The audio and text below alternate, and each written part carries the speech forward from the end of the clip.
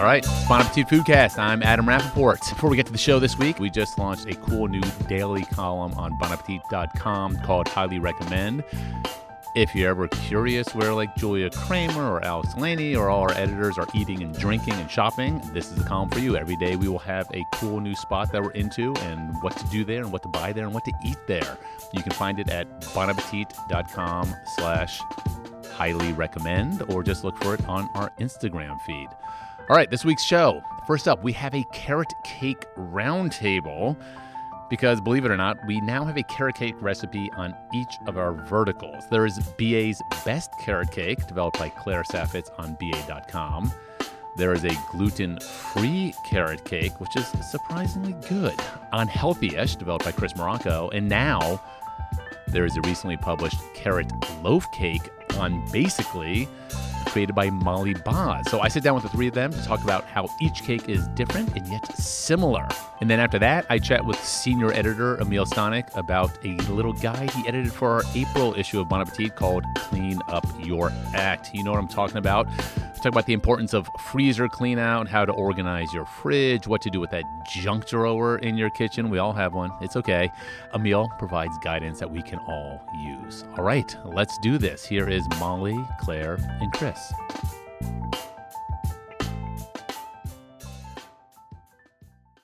Guys, we're talking carrot cake, and I was debating whether or not to leave this to the end or maybe just naturally come up in the course of conversation, but I'm just going to cut to it right now. Raisins or no raisins? Raisins. No raisins. Whoa. Gonna have to say no raisins based on my recipe. Oh, okay, that was Molly Boz speaking over there. Hello. With the loaf carrot cake. Claire Saffitz with the BA's Best Carrot Cake, no raisins. Well, the raisins are optional because I don't want them in there. But that's not to say that someone else who likes raisins shouldn't put them in their carrot cake. Well, why don't you want them in there? I don't like the wet, soft texture of raisins. So these are actually soaked in rum in the recipe, which I think does add a good flavor component. But I just don't like chewy, sweet raisins in already sweet baked goods. Which is not to say that I don't like raisins at all, because I do, but I like them in more savory See, that's kinds of weird, things. because I'm with you. Like, I hate when you get, like, your mom, like, as a kid would give you the cheese Danish or something in the car, and you take a bite and you get these weird squishy raisins in there, and you're like, ah. But I've come around to raisins. I love, like, I make a celery salad, a celery sort of almond salad with parsley and stuff, and I'll throw some, like, little yellow raisins soaked in some, like, rice wine vinegar. So savory. Yeah, or sometimes, like, in a pilaf-y sort of situation. But for some reason, like, in a cake, I'm like, no, no, no. Agreed. Because they're already so sweet. And I think it takes a sweet dessert to, like, a cloying kind of place. So I leave them out. But I know, like, if you like raisins in your carrot cake, because that's what you always had growing up, definitely put them in. But I'll say one thing, which is that the walnuts are not optional, because I always want walnuts. You need or some kind crunch. of nut. A pecan is great, too. Ooh. But I want that in there. I'm Boz? gonna beg to differ on that one. Whoa. Because I love a well-toasted crunchy walnut as well, but when it gets baked into the loaf and then it's getting hydrated from the batter, I feel like it's crispy gone soggy in a bad way for me. I like that. But again, as long as it's well toasted to begin with. Which oftentimes they're not. Okay, so we're going to talk about the differences and similarities between these three carrot cake recipes. But just to be clear, so Claire, in yours, there are walnuts, but there aren't raisins. Optional. Optional, but in your perfect world, Yes, there'd be no correct. raisins, but there would be walnuts. Molly, in yours, there would be raisins, but no walnuts. No raisins, no walnuts. No raisins or walnuts. No raisins, no walnuts in, maybe on top. Are there carrots in your carrot cake? There are I carrots. thought you were a raisin fan. I No, ju- Chris is the raisin fan. I'm the raisin Oh fan. my God, Because you're okay. all of you wrong. I we're have all of us raisins, I have walnuts, and I have carrots. Yes, I have it all. But I've got a very savory forward cake here. I've got almond meal standing in for my flour because it's gluten-free. You know, I've got virgin coconut oil, so it's got that like bright, kind of tropical coconut flavor. But not just any raisins, golden raisins. For me, golden raisins get a pass in places where regular raisins just don't belong. Okay, well, this is not a raisin podcast. This is Well, a could carrot be. cake podcast. So before we get into the specifics of each recipe, Chris, I'm going to ask you a question. Sure. Why do we need 3 carrot cake recipes on bonappetit.com? I think if there's one thing that we've learned, it's that we have a lot of different groups of people looking at the content that we create depending on what vertical, or what site that they're going to, right? Is there some overlap between somebody who's a basically, devotee, versus healthy-ish? Like maybe, but I feel like they're distinct communities. So I feel like we tailored carrot cake recipes to suit, what all those different people are looking for. Claire's just being, kind of like the most, kind of close to the original, most delicious, straightforward, no twists, right? Molly, you're approaching it like from like looking at how many ingredients you're putting in. And for more of a beginning baker than an expert baker. It's in a loaf pan, which is just like, so you don't need to have cake pans and, springform pan or whatever, and then I have like the healthy-ish, the gluten-free one, for people who just want, the flavors of the classic, but maybe just ever so slightly lighter. You wouldn't necessarily know it's gluten-free, but it's, it has at least a nod to health in the form of, some Greek yogurt in the frosting and, like I said, like the almond meal and the lack of gluten from flour. And I'll just want to add one thing. I think carrot cake as a dessert lends itself very well to gluten-free baking because it's naturally very moist from the carrots and usually it's oil-based. So it felt like a natural dessert to adapt for more of a healthy-ish audience, which maybe has some gluten, wants more gluten-free kind of things and more like sort of health-forward ingredients. Sure. Okay, Claire, can you start us off like what constitutes a classic carrot cake in terms of the actual cake itself before we get to the frosting? I'd love to. So to me, carrot cake is an oil-based spice cake that has carrots added to it. Like at its core. What does oil-based mean? What does that? I mean, not, I know not what that butter, means. Not a butter-based cake. Give me what is a butter-based cake, for instance? Your classic like yellow cake, birthday cake, white cake, all starts with creaming, butter, and sugar together. Oh, okay. So carrot cake is a little denser than those butter-based cakes because you're not doing that initial stage of whipping together the sugar and the butter. Sort of aerating which and aerates, whatnot. Gotcha. right. Okay. Did So you know that, Molly? I knew it. Professional over there. These guys are pros. So a oil-based cake, rather, you start typically, sometimes they're cakes that you just like mix all the wet and all the dry and you stir them together and that's it. In this cake, you start by whipping the eggs and the sugar, and that does work a little bit more air into it. Whole eggs? Whole eggs, yeah. And then you add in the oil, and that emulsifies You like it. that question, Molly? Like sometimes you can separate the eggs, Great question, Adam. But overall, it's a denser texture than your average butter cake. And there's a lot of ingredients kind of weighing it down, also like the carrots and whatever add-ins, walnuts, raisins, what have you. But I think at its core, carrot cake is like a well-spiced cake. Oil, so it's much more moist, a little bit denser, and then there's carrots added to it. So you can, you can do a similar style with other kinds of ingredients, like parsnip cake became kind of a trendy thing, like zucchini bread, that kind of thing, where it's essentially like the same kind of base. And this one just has carrots. So you make a batter, an oil-based batter with eggs and sugar and whatnot, and flour, regular white flour in yours? This is an AP flour, I believe. And then you are to that adding the shredded carrots, walnuts. Warm spices. Let's talk about the spices. So this one has cinnamon, ground ginger, nutmeg. I don't really like nutmeg at all, but I do think it's right in a carrot cake. There's something to me that can read very soapy. But I like that combination of spices. If you're like a clove person, you really love that super spicy hit, you can add that. Cardamom is another one that kind of does the same kind of work in a cake. But I like the kind of classic combo of cinnamon, ginger, and nutmeg, and they all work together really well. Are those spices in all three of your cakes? Well, I had to make a choice here because I have only a few ingredients to work with. So talk to us about that. Okay, so basically recipes never exceed 10 ingredients. Basically being the website, not just basically as a word you say before right. you start So the a sentence. recipes that I developed for basically never exceed 10 ingredients, which makes it particularly hard when we're baking because there's a set number of ingredients that are necessities. So then beyond that, I had to make some cuts. And so as Claire was just saying, cinnamon and ginger are fundamentals. Those are both in there. And that's ground ginger? Ground ginger and ground cinnamon. I did not use nutmeg. Something had to go. Yeah. So my version of the cake is actually, I think, really true to what Claire just said, which is its most pared down fundamental version of a spice cake. That's what it is. It's an oil-based cake. There are warm spices in it, and there are carrots in it. There aren't nuts. There aren't raisins. There's none of the extra add-ins because I had to simplify. And talk to us about going with the loaf as opposed to the rounds. Yeah, I think for starters, people think that loaf cakes are easier to make than regular cakes, even if they can be made just the same way and baked in a 10-inch round cake pan. But also just because our Basically reader is more likely to own a loaf pan and have made banana bread, for example, or zucchini bread in the past. Or meatloaf. Or Yeah. meatloaf in a loaf pan. Do you put meatloaf? You No, can. you don't. You actually, can. You do it actually No, more you like in a absolutely regular can. baking pan. Yeah. my mom Yeah, did it not that so way. much the meatloaf. Sounds good. I mean, we could try it. Because the fat would have nowhere to go, right? It just kind of, it sort of half poaches in there, but Yeah, it which I'm wouldn't kind brown. of into, Could though. be all right. Yeah. Brown top, Especially if you're going poached to then sides. crisp it after, like in Ooh. a skillet. Anyway, digress. That's why I chose to use a loaf cake. I didn't want to cripple my reader by saying that it had to be made in a 9-inch or a 10-inch cake pan, that they'd have to go out and get it. So this is your easy entry carrot cake. And then also doing the layer thing where you have 2 cakes and you put the frosting in it and all that and cut it, slicing off the top. It's a big lift. Yeah. So, wait.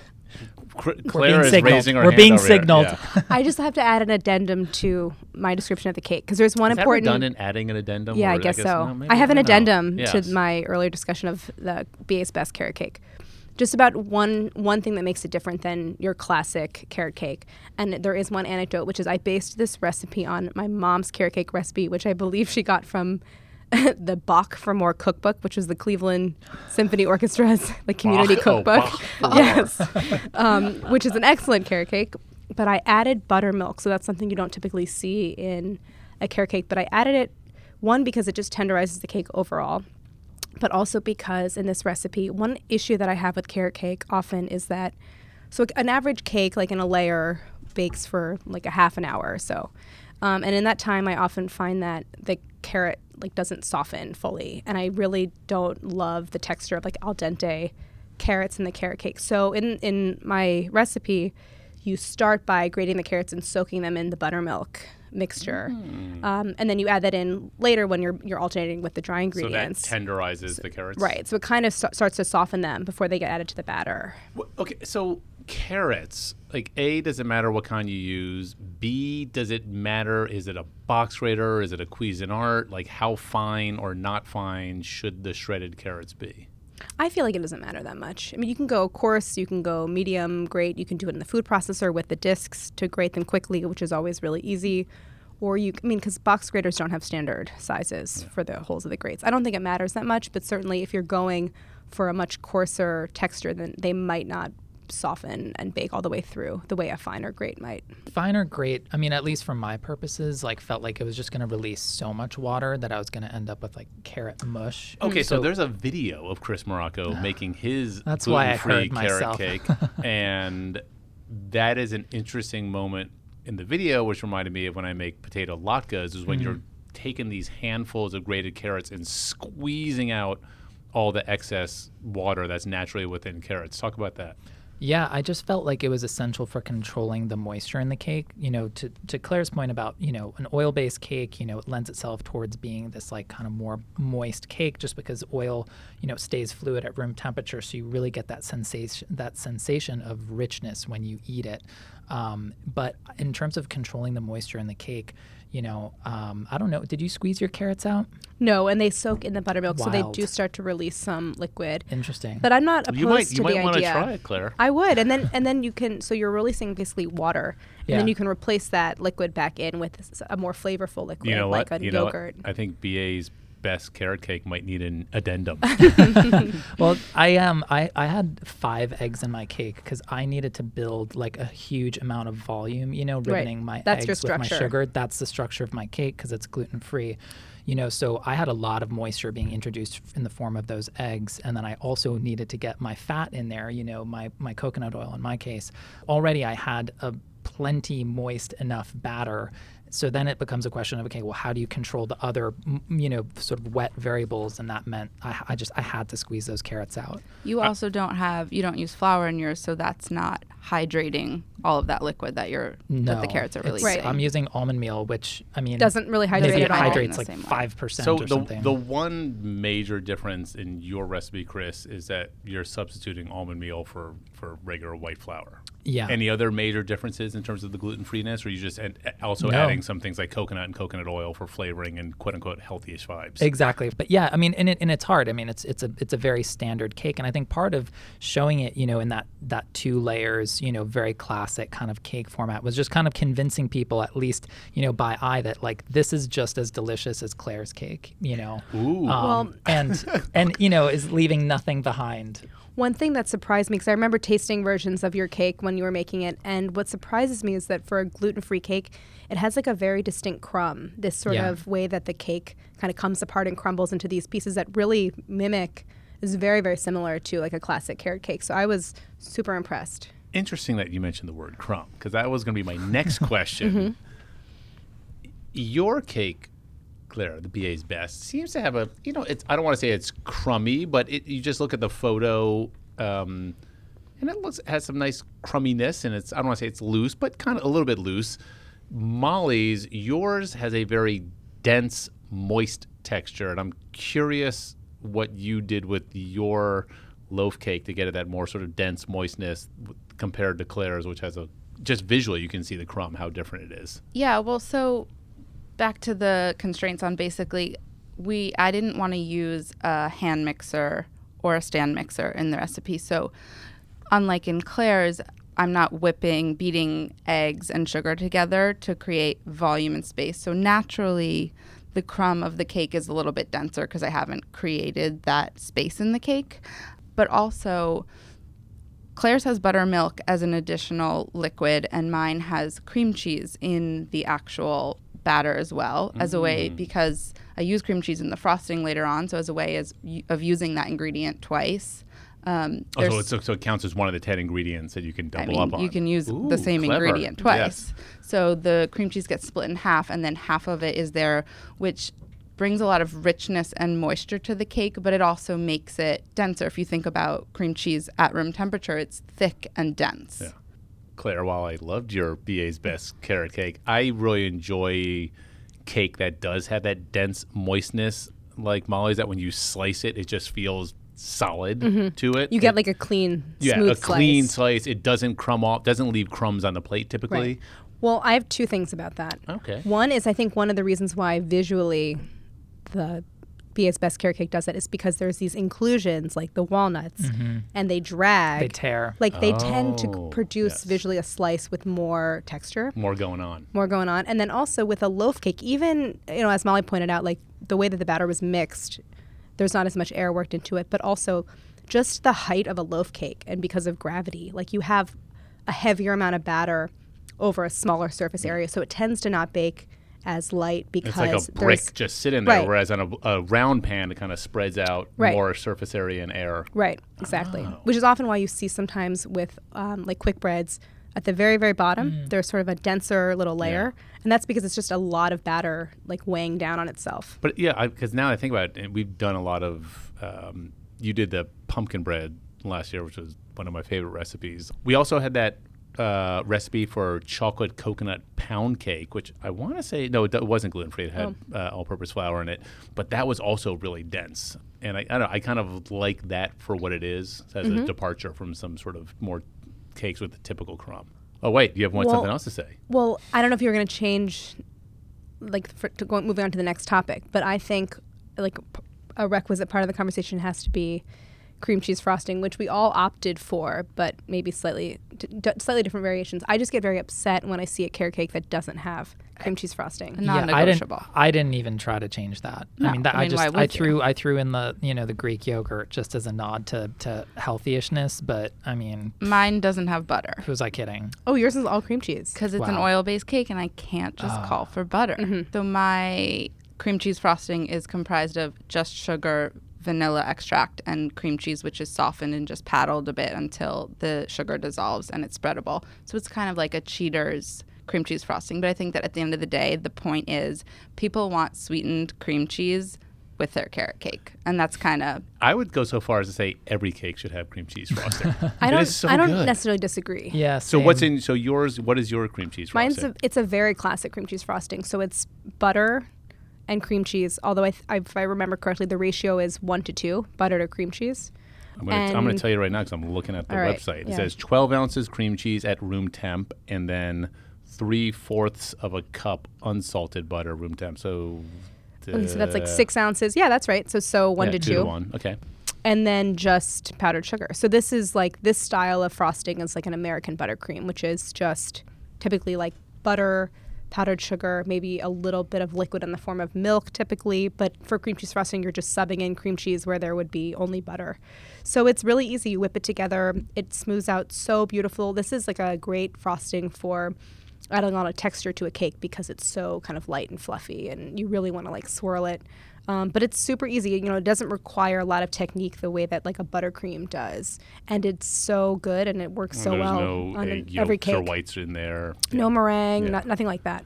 And Chris, you're the same ratio. You're doing Yeah. 8 ounces cream cheese to half a cup, which is 4 ounces of butter. Exactly. And then some gluten-free powdered sugar and the Greek yogurt. What does the Greek yogurt do to the texture and the flavor? It's just adding a little bit of extra tang. It's also, you know, cream cheese, to your point, I mean, it is like kind of miraculous in frostings of all kinds, you know, because it has this stiffness in this body and this tang. So it really plays off of sweetness so like wonderfully.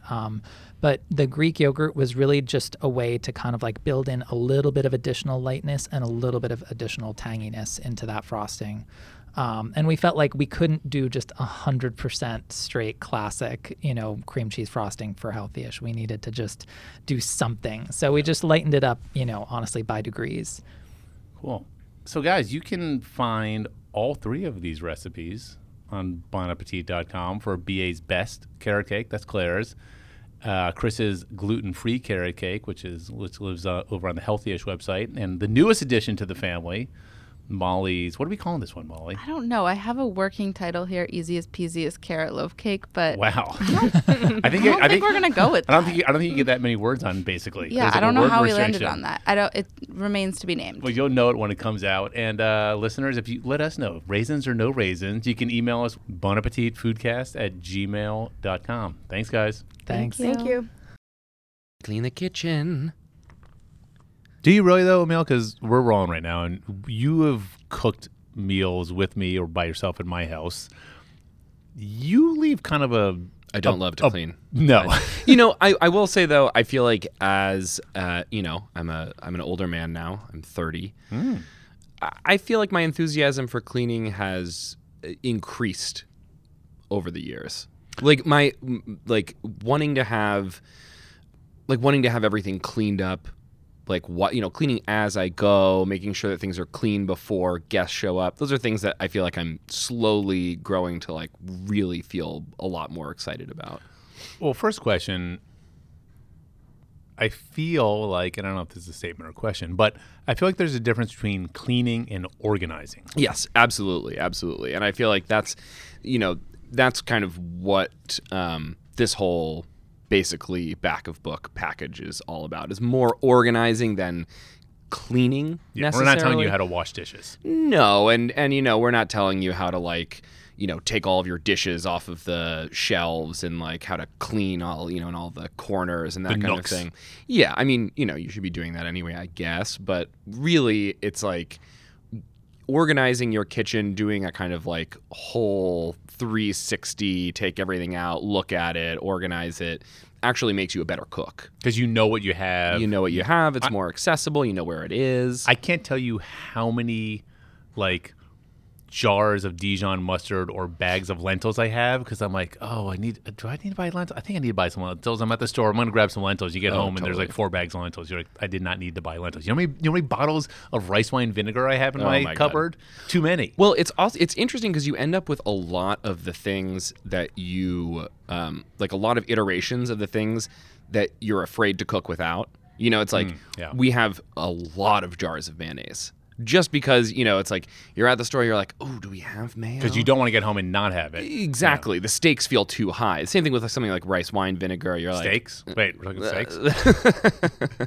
I literally have 3, not exaggerating, 3 jars of half-finished mayonnaise in my fridge right now. yeah, because you were sometime last summer, you were like, Gotta have it. oh, I'm making BLTs. Do we have mayo? And you got All another right, so jar. so let's talk in this package, as we say in the magazine biz. Is that about- inside baseball? People don't say, yeah. I Yeah, guess you also said back of book, which no one who's sorry. not in publishing knows. So that's the back of the magazine. jerk. Clean up your act is what it's called. Wow, you're a mess. The good news, winter's over, so it's high time you put on your hazmat suit and organize that kitchen. Starting with the fridge/freezer, I like to be organized. I always think I keep a pretty organized office here at Bon Appetit. That's true. My and my wife's fridge/freezer is borderline disaster area. Yeah. Like we need to call in FEMA. It's like I open the freezer again. I have no idea what's in there. Right. I have no idea how long it's been in there, and also just the way it's structured, I can't see anything. Yeah. Well, you have an unfortunate case where you have the under fridge freezer Yeah. that you pull out, which Yes. I feel like the top down, everything is piled necessarily. It's a lot of piling, and It's there's always a bottle of like Kettle One vodka on a weird angle, and like a Right. Roberta's pizza, and then I can't see anything else. Well, I mean, I think that the freezer is tough, right? Because the fridge, you look in your fridge every day, and if something smells bad or like whatever, that you gotta like get in there and clean it out. The freezer is a little bit trickier because I think people sometimes treat it as if you put something in the freezer and it's in suspended animation, Like a body or something. and it's just never nothing. You don't have to deal with body it. or something. I was thinking about The Sopranos. There's been a lot of Sopranos talk lately. But no, it's like, you stick it in there, I'll deal with it later. Whereas the fridge, you open the fridge, it's right there, eye level in front of you.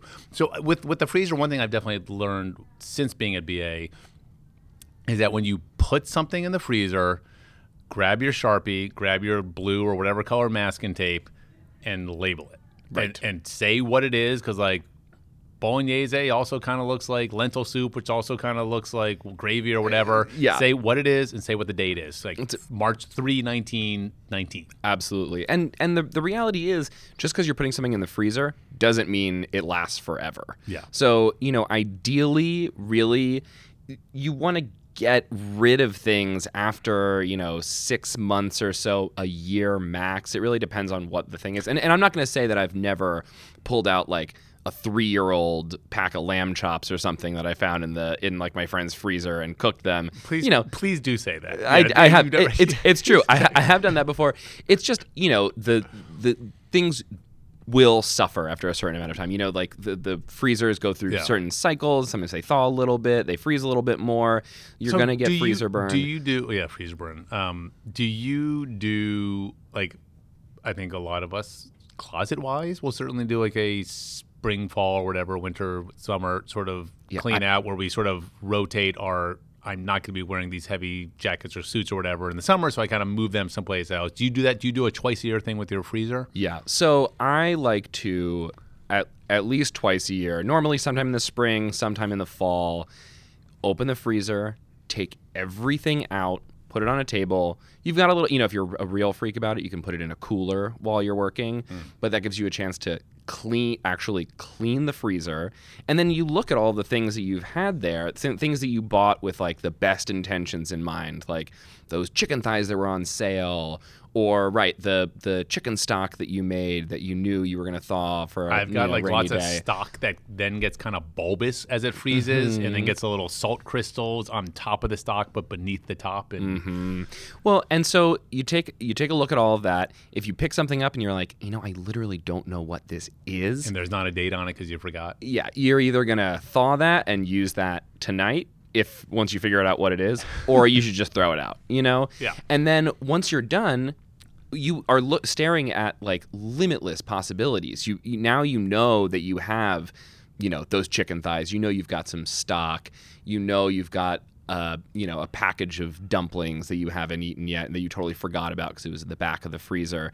And then make yourself a little list. Just like literally take a half a sheet of paper. So then where does that list live? So you have like a not an itinerary, but a what's it called when a list of stuff in a thing? An index. An index of sorts. So you know exactly what's in there. Will you like tape that somewhere on your fridge, or what will you do with that? I'd normally just tape it right to the outside of my freezer, and that way when I'm and my freezer is kind of at eye level, so I get up and I'm walking to the fridge, and the first thing I'm going to see is that list, and if I'm like, oh, I need to buy chicken thighs 'cause I'm cooking tomorrow, I'm like, oh no, actually I have chicken thighs here. Yeah. Take that out to thaw it, and then cross it off. Do you? You can also, and this is a good trick, also take a picture of that list.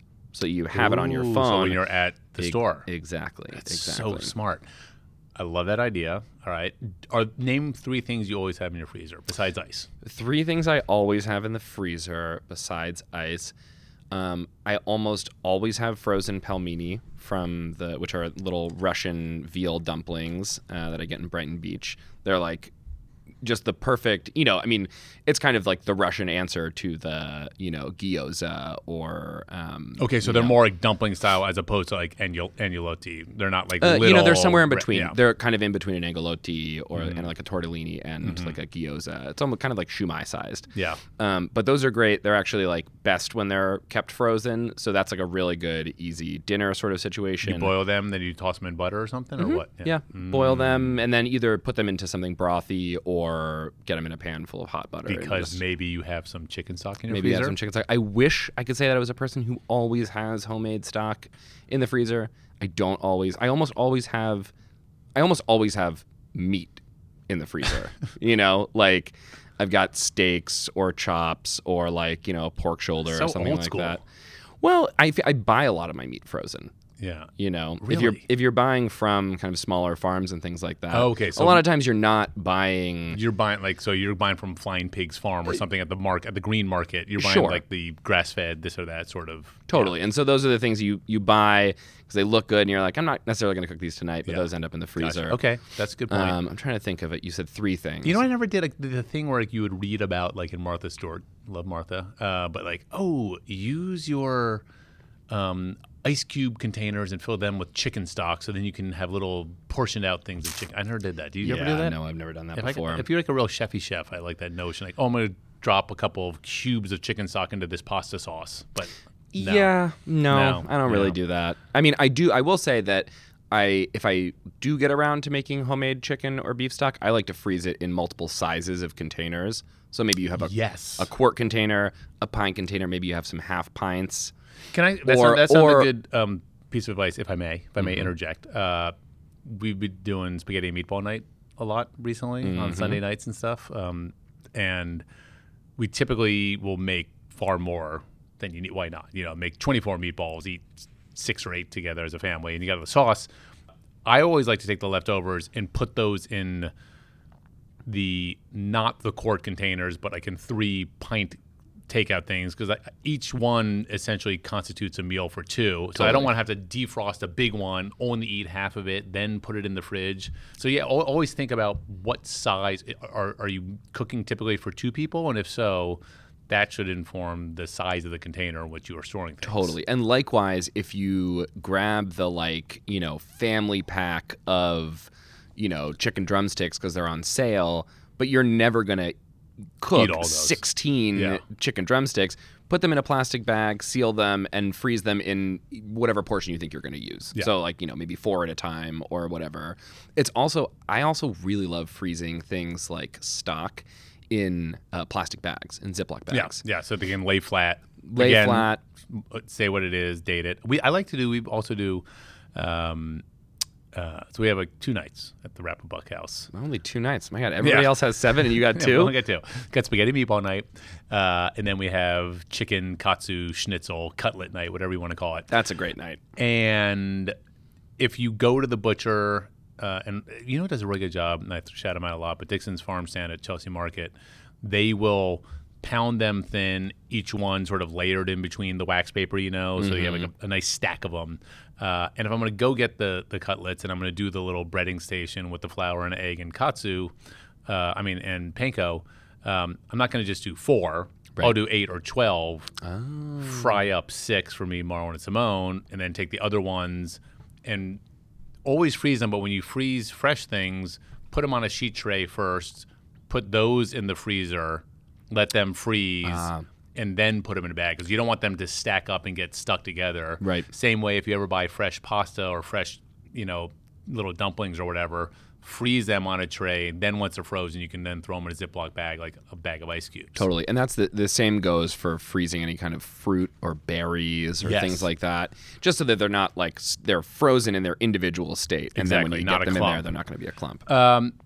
All right, I'm getting psyched about the freezer.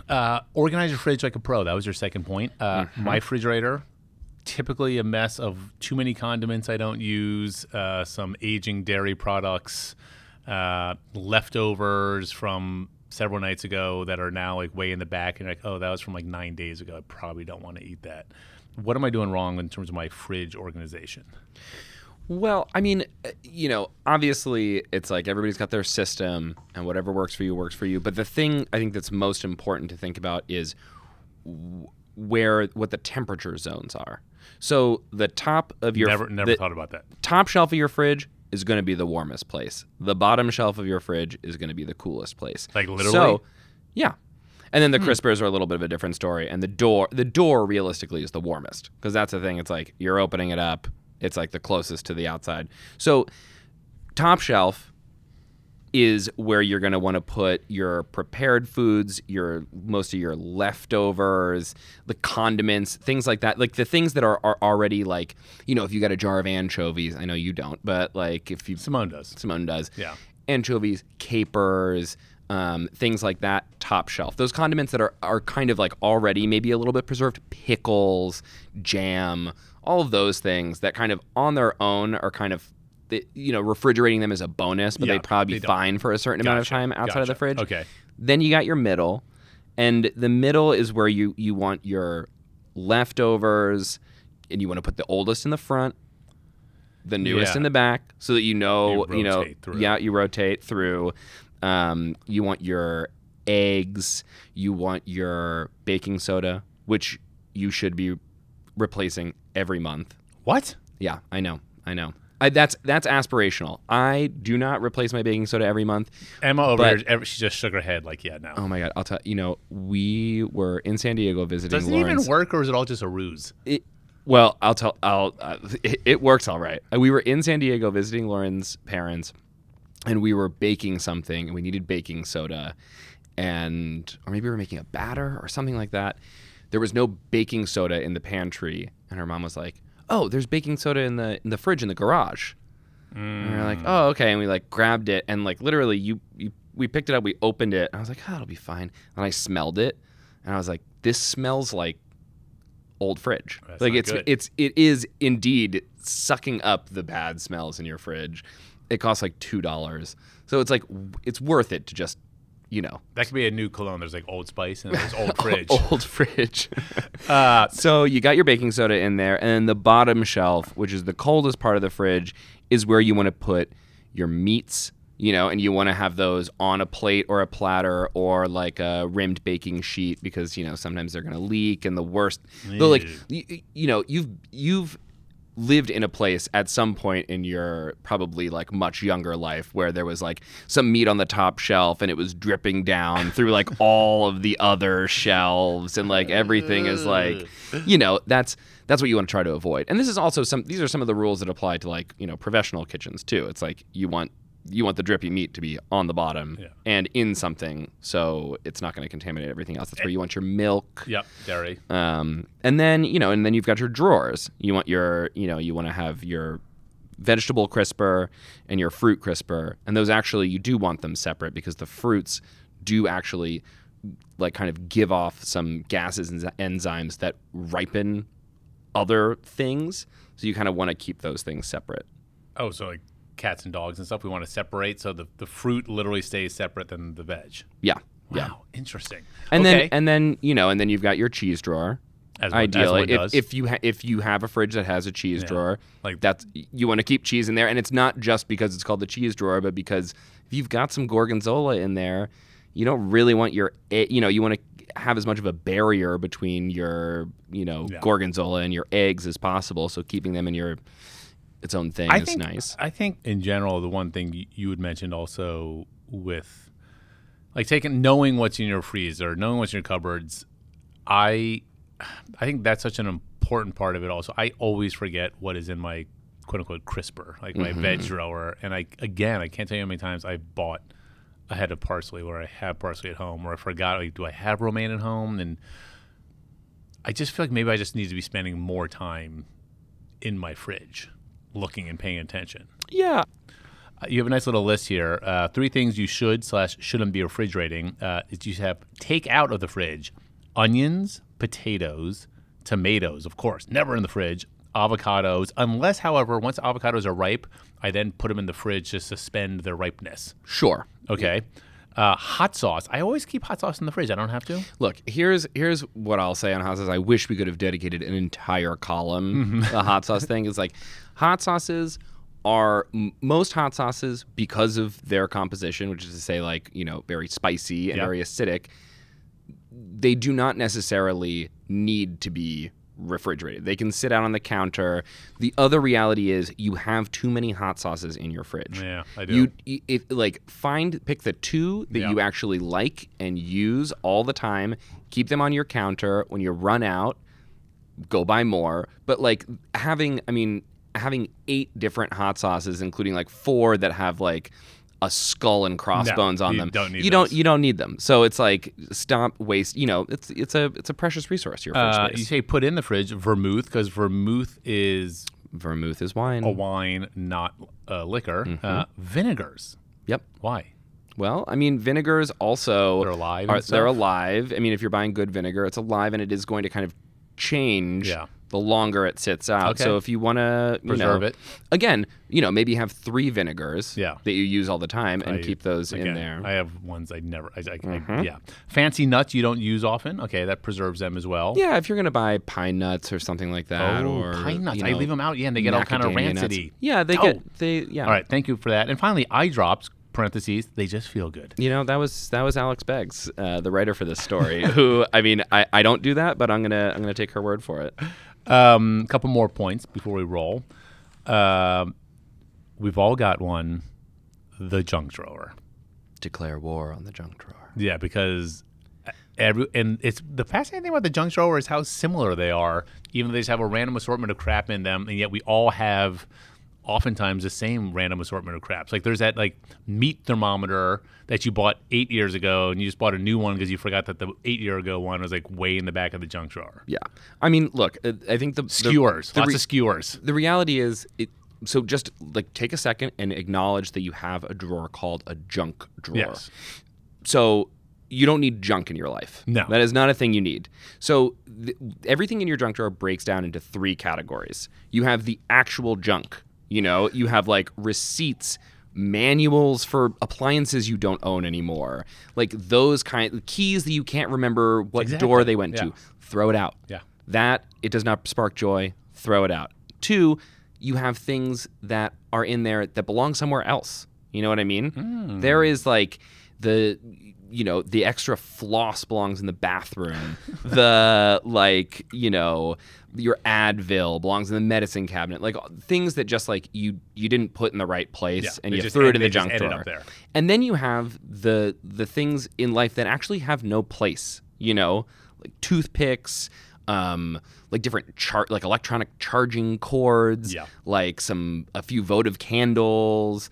The emergency flashlight and things like that, you can just organize. Yeah, So I'm a big fan of any of those sort of like Bed Bath & Beyond organizing stores where you get the little dividers. Yeah. Stick them in there just so each place has at least a little Totally. home. Or, you can DIY it a little bit if you have like old cell phone boxes, the iPhone boxes that are nice and sturdy and low profile. I like that, yeah. Use those, or like even a takeout container or something, just to create kind of compartments, and then put, the like things to the like things. If you got the wires and cords, bind them up with rubber bands so that they don't take up too much space. Just like acknowledge that you need a place for junk. Yeah, give miscellaneous it a little structure. things. Yeah. Do you? Let me ask you a little something. Do you save takeout menus, or are you fully digital on the takeout delivery? We don't really do that. Oh my god. No, I like to have so there's a couple places I order from. Like if I'm gonna order from Shorty Tang's, getting some noodles and stuff. Like I like to look at the old-fashioned takeout menu and go, oh, let's get the stir-fry string beans with ground pork. Yeah. You call in your order? I do.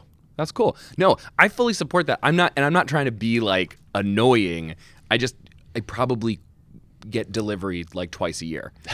And we live in New York. It's so close. You should come to the Raffle Buck house. All right, finally, number 5. These tools make cleaning easier. Again, we're getting to cleaning, organizing, but it's nice to have cleaning tools. Cleaning your kitchen does indeed suck. Nothing will make it fun, but it can be less agonizing, and the 4 tools below make a difference. Number 1, toothbrush. See, it's weird because I used to keep the toothbrush in my bathroom. Mm-hmm. Well, once you, I'm not going to say you should use your worn out toothbrush for this, but get a firm bristled toothbrush. Yes, firm. And for all of those kind of nooks and crannies in your sheet pans, the sides and the corners, when you like open up your Dutch oven and the lid has that little lip, like it's horrifying because you go months without noticing that, and then you look and you're like, oh my god. Well, it's just nice disgusting. to have something like a toothbrush there to get it, especially also for like appliances like your food processor. Yeah. They're like it's nothing but nooks and crannies. Yeah. Do I keep that toothbrush in my junk drawer? I would keep it, in whatever you keep your keep it in sponge my junk in drawer or whatever. Ooh, I like this one. Number 2, hand vacuum. Suck up onion skins and spilled sesame seeds. Yeah, that time where you kind of like... It's like a dustbuster sort of thing. Yeah, exactly. Like you dump, Yes. you spill something, a little bit of sugar, and it's like behind the thing. I and have the an other 11-year-old boy. Yeah, There's so- crap everywhere all the time. Exactly. Ooh, this is a nice one I don't have. Putty knife. I love my putty knife. It just lives like right by the sponge. Yeah. And whenever you've got a sheet pan, you roasted something really hard, or you got some like stuck on sugar. Or maybe you left it in there longer than you thought you were supposed to, and all of a sudden you smell something burning, and you're like, oh shit. Yeah, totally. That. Just to really get those things up. Yeah, or cast iron skillet, getting the little crispy bits. I love that. Finally, this is so like old school British, bottle brush. I know. I mean, it looks like a toilet brush. Yes. Let's just be real about that. But, now you can buy a purpose-built bottle brush. OXO makes them. They're great. And it's just like, you and I cannot get our hands into even a wide mouth mason jar. It's just a little bit too much. Or like a water bottle or something like that. Like, that's the thing you need to get into your decanter or your whatever. Just makes life easier. Emil Stanek, thank you for joining us today. You can check out Emil and Alex Begg's story in the April issue of Bon Appetit, Clean Up Your Act. It's in the back of the book. Back of the book. Thanks, Emil. Thank you.